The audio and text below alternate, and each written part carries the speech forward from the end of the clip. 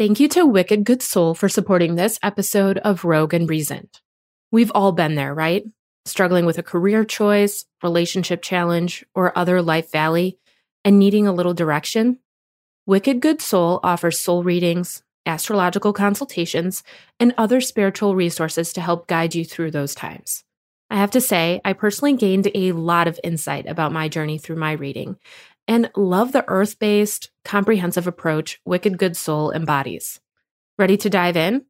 Visit www.wickedgoodsoul.com, complete the booking form to schedule your session, and use code ROGUE20 at checkout for 20% off. Don't forget to connect on social media also at Wicked Good Soul. Hey there, friends. Welcome back to a fresh new episode of Rogue and Reasoned. And if we haven't met yet, I'm your host, Laura Swan Siegman. Please take this as a big official welcome to our community.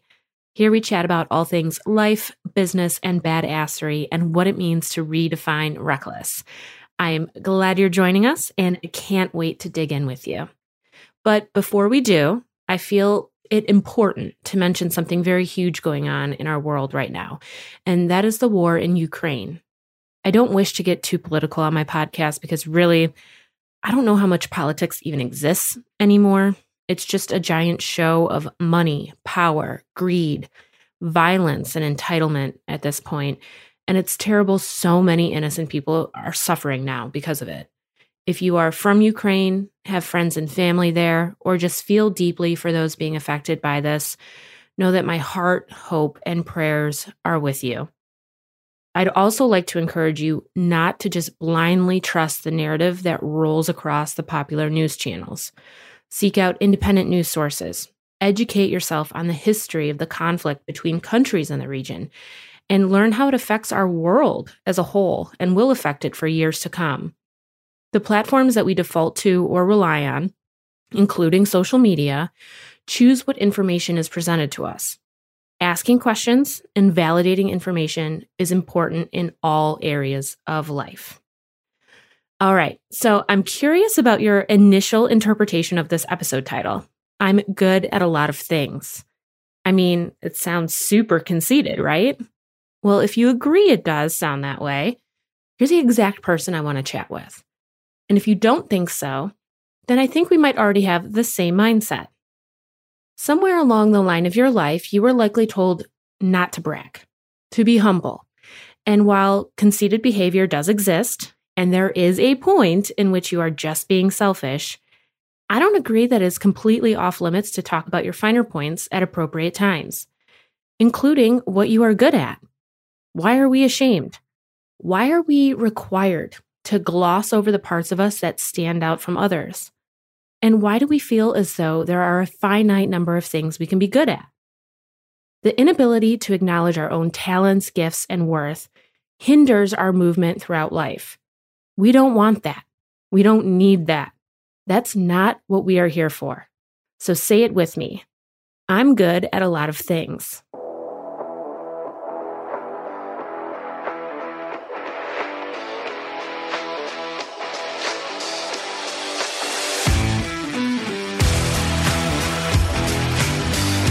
I think I am good at a lot of things. Take that as conceited if you want. But rather than pretend I'm not multi-talented, I'm going to choose to appreciate that there's a range of things I am good at. And some don't look like the others. The things you are good at can be from one end of the spectrum to the other. Like, I'm good at designing dinner tablescapes, but I'm also a good marksman. They are completely unrelated to each other. You can be athletic, but also good in business. You can be a good chef, but also really good at, belly dancing. You're not limited to one category, so keep that in mind as we talk. I'm pretty sure I've said something along the lines of this in another episode, but I think it bears reminding.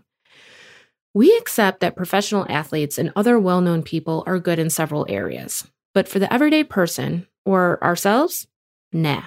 If we try to be good in a sport, have an alcohol brand, write a book, and design jewelry, we are all over the place. None of those things will work because we have to focus on something to be good at it. But famous people, they're killing it. We have a weird, different standard, apparently. And if you're struggling right now to think of the things that you are good at, know this. Everyone is good at something. Really. Even if it's just surviving. If you're here, you're alive, and you're making that happen, that in itself is a skill. We find a way. Or natural selection will find its way, right? So, what makes a person good at a lot of things? Or capable of being good at a lot of things? Well, it's simply their passion, commitment, and desire to be, to explore all areas of themselves. If you feel limited in what you're good at, it's because you're limiting yourself. It frustrates me to hear people say they aren't good at something. Typically, it's a volunteered statement. No one asks if you are or aren't. It's usually just an unsolicited response to something else occurring. Like at work, let's say. Someone on your team notices a mistake in some data you've presented, and your response is, "Gosh, I'm just not good at Excel spreadsheets. You're so much better with them than I am." In my opinion, I feel saying you aren't good at something is really saying one or more of these 5 things. 1, you don't want to be good at something and you aren't interested in it. Instead of saying that, I have no interest in developing my skills in this area and owning it, it serves as a convenient cop-out for someone else to pick up the slack and do the work.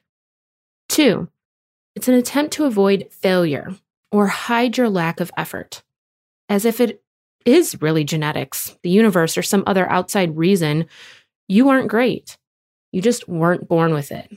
It couldn't be you and your low standards of what is acceptable. No. 3, you are actually seeking attention or affirmation instead. You want someone to contradict your claims and assure you that you are. You need a pat on the back or to be told, well, you might not be good at this. You are good at all these other things. 4, you are impatient and just haven't found what you are good at. So it's easier to just call out the things that you aren't. But remember, we aren't all on the same pace journey. And 5, you have an unrealistic view of perfection and what might be considered good. Additional support for this episode is brought to you by Verb Energy. In need of a little morning boost or afternoon pick-me-up? Verb Energy's bite-sized bars pack as much caffeine as a shot of espresso, just without the coffee jitters. Actually, they are made with organic green tea and come in flavors like cookie butter, red velvet cake, salted peanut butter, and lemon raspberry. And at just 90 calories, we can all continue to try and be our best selves in 2022. Are you in? Snag your 16-bar starter pack and get over 50% off using my exclusive link in the show notes for this episode. Be sure to follow them on Instagram at Verb Energy and show off your favorite flavor in your stories and posts. Be real. Why is it that you've said you weren't good at something? What is your purpose behind saying that, either to yourself or out loud? I think a lot of our reasons are immature and childish. They show frustration and avoidance.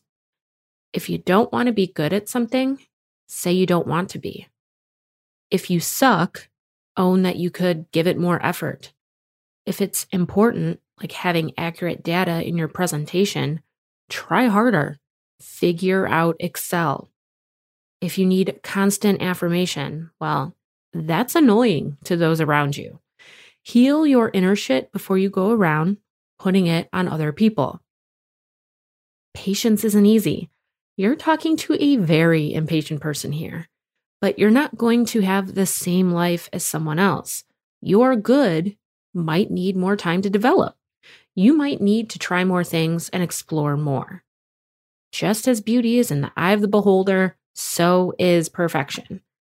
Everyone can be good at a lot of things. Like I said, I think it boils down to the desire to be. And being good at a lot of things is actually easier than you think. You can be good at more things in just a few minutes by simply acknowledging them. Ta-da!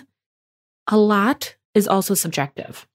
There's no set goal or number to reach, or definition of what good is.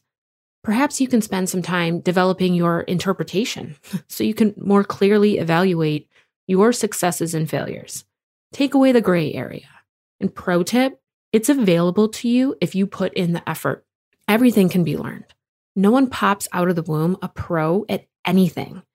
Fuck, even a future business billionaire, as a baby, can't even wipe its own ass. They just shit themselves. Based on that reality, you've already come a pretty far way, don't you think? Learned a lot? Remember, you aren't locked into your natural gifts either. Things that come easily to you. The universe has not limited you. And the options are literally endless. Create a list of what you still want to learn or explore about yourself or life. Try them. You may be good at it, or you can get good at it. Really, I feel like the resounding theme here, in case you haven't picked it up, is being good is an option as long as effort is also on the table. It will take some people more effort than others, yes, but effort is the gas, the fuel to being good. So, what about being a jack of all trades, but a master at none, as they say? Is that okay? Or should we let go of a few goods to get a great? Well, that is 100% up to you. Do you want to obsess over one thing in life in the hopes of becoming great? Or do you want a life of exploration, personal development, and growth in many areas? To me, if you don't venture out of your comfort zone and aren't open to being good at a lot of things, you may have a lot of missed opportunities and experiences.